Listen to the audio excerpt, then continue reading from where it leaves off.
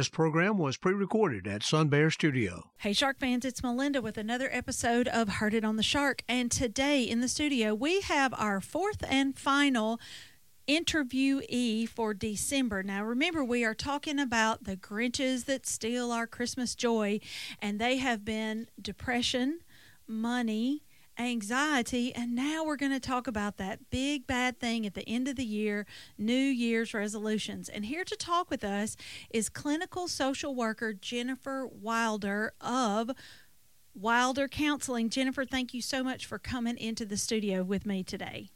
Thank you, Melinda. I'm glad to be here. All right, Jennifer. Now, New Year's resolutions at the end of the year, that's tough. So before we even talk about New Year's resolutions, give me a little bit of an idea of what you do on a daily basis. Well, since the pandemic started, I have been doing mostly telehealth therapy, which is basically similar to a Zoom call, which now we're all familiar with from all of our online business meetings. But it's a HIPAA-compliant video service that you can be in the privacy of your own home. Some people sit in a parking lot in their vehicles, but we get on a screen and we do therapy face-to-face, just in different places. So I do have occasional appointments that I do in person in the office of Miller Psychiatry in Saltillo, but the vast majority of my sessions are done through telehealth now. Okay, and so can people refer themselves to you? Can they just call you up and come in and have a therapy, or call in and have a therapy session with you? They can. I don't have to have a referral. There aren't any requirements for that with most insurances. I take Blue Cross Blue Shield, and I have a lot of clients who just self-pay, but they don't have to have any kind of referral. They can just call me or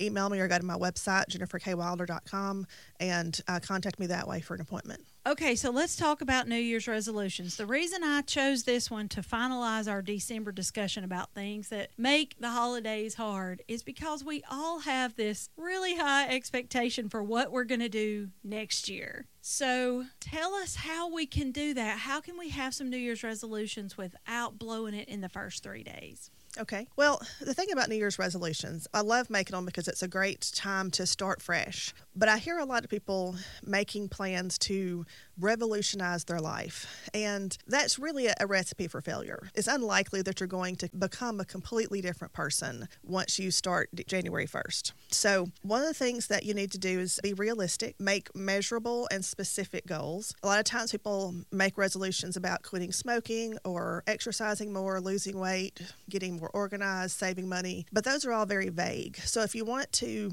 exercise more, what specifically do you want to do? Are you wanting to run a half marathon? Do you want to be able to lift a certain amount of weight? Try to find something specific. Or it could just be that you want to be healthier, and that's the way to get there. Well, what do you mean healthier? Do you want to get off a certain medication? Do you want to reduce the amount of time it takes you to walk up the stairs? What specifically are you wanting to do?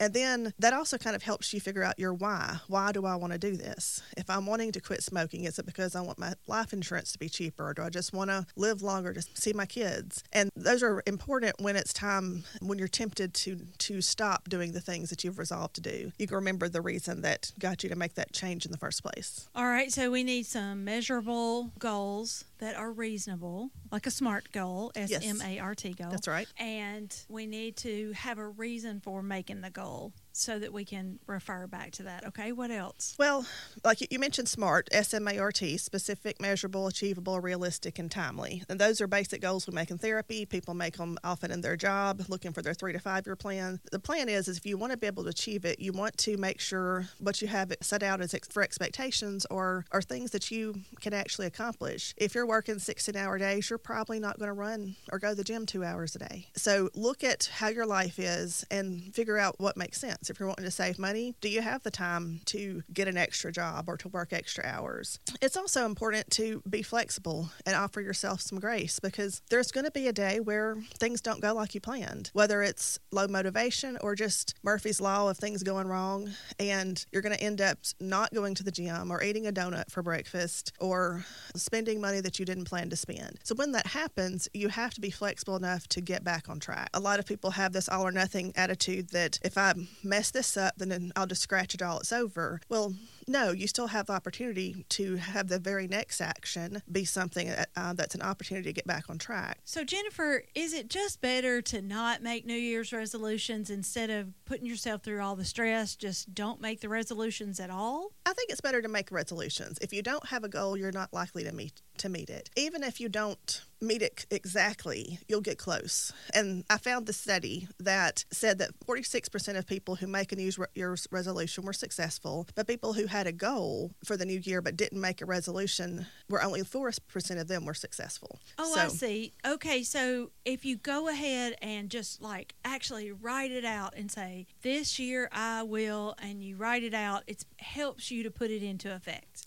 It does. Also, setting up some accountability for yourself, whether it's a monthly check-in to see how close you are for your goal, having an accountability partner or a mastermind group or something where there is a reassessment of your goal to see if, does this goal still apply to my life? Is it too big? Do I need to break it down? Do I need to shift gears and go a different direction? But something to where it still works for you. Okay, and I also will say that I have a tendency to have way too many goals. So what would you say is a good number? I would break it down to 3 or less. If it's a really big goal, maybe even just 1 or 2. So that if your overall goal, for instance, is to be healthy, let that be broken into what are the steps you're going to take to be healthy. You're going to exercise more, eat healthy, eat more fruits and vegetables. Make it very specific and focus on one thing at a time to get there. But if you have a list of several things, 7 or 8, you're probably not going to get them all done. Okay, it's just too complicated. All right, now, we all know that New Year's resolutions, any kind of goal setting thing, especially when it's tied to something that only comes around once a year, which is New Year's Day, there's a lot of expectation there, and there's a lot of opportunity for you to beat yourself up, to become, if you're depressed, it'll make you more depressed. If you're anxious, it's going to make you more anxious.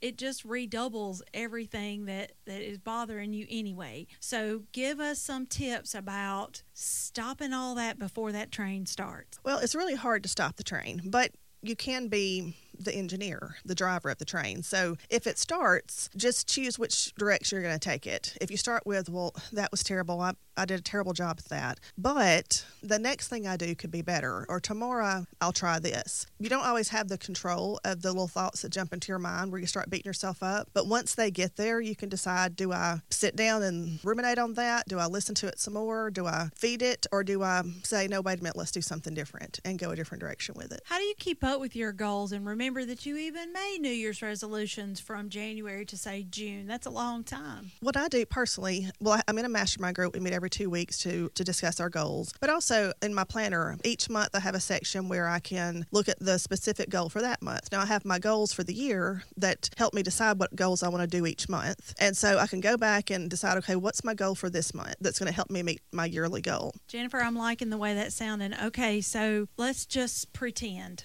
that, because a lot of people do this, that we're going to be healthier in 22. Mm-hmm.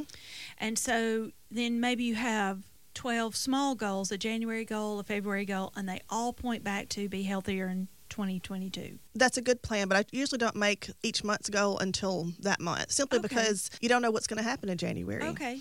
You know, there's some great things to get started, and then depending on how you did in January, then you can figure out what your February goal is going to be. Plus, if you look back, you realized, I didn't do well in January at all. Well, what got in the way? Because when you make a plan, it's just as important to know what kept you from doing it as it is to be successful in it. Because if you realize, well, these are the things that got in the way, like let's say someone wanted to quit smoking, but they had some great friends they hung out with during smoke breaks at work. Well, they went out with their friends at smoke break, therefore they were tempted and they smoked. They're going to have to make some changes to the things that tempted them so that they can be more likely to meet that goal. Right. Okay. So, and twice you've said mastermind group. Could you explain what that is? A mastermind group is usually 3 to 4 people that meet roughly every 1 to 2 weeks to work on goals. And the goals are usually in professional, personal, and spiritual settings, things that you want to achieve. The group holds each other accountable. So the group I'm in has 4 people. We meet every other Monday. We spend an hour. We each get 15 minutes to discuss what our goals are, what we have done to achieve them, what things got in the way that are keeping us from achieving them. The group encourages us, gives us feedback and information on what we could do differently to get that, and just kind of holds us accountable. Do you do this in person? Do you do it on like Facebook, like a messenger group, or Zoom? each other? We usually do it on Zoom. We have met before in person, but my current group we're all over the country. I have a friend in Seattle, one in Palm Beach, and one in Chicago. So our group is currently meeting on Zoom. Jennifer, will you disclose to us what your 2022 goal is? Well, I have been trained in accelerated resolution therapy. It's a great therapy using bilateral stimulation for people with trauma. I've only had the basic training, and there's a 4-day training that I'm planning to go to. I'm waiting to see where the closest is offered, because right now the closest is Savannah, Georgia. But I'm planning to finish my 4-day training and then get all of my hours in that to be certified. Oh, that'll be an awesome goal. That's great. Okay, I'm sure that we have some listeners who are interested in learning more from you, maybe working with you. Could you give us your contact information? Sure. My office number is 662-219-3344. My website is jenniferkwilder.com, and my email address is jkwilder@jenniferkwilder.com. You can also Google me and find me on Psychology Today, which has information about my bio and ways to get in touch with me. Okay, Jennifer, thank you so much for helping us get 2022 off to a great start. Thank you. Shark fans, you guys get out there, make you some smart goals for the new year, and have a great rest of the day.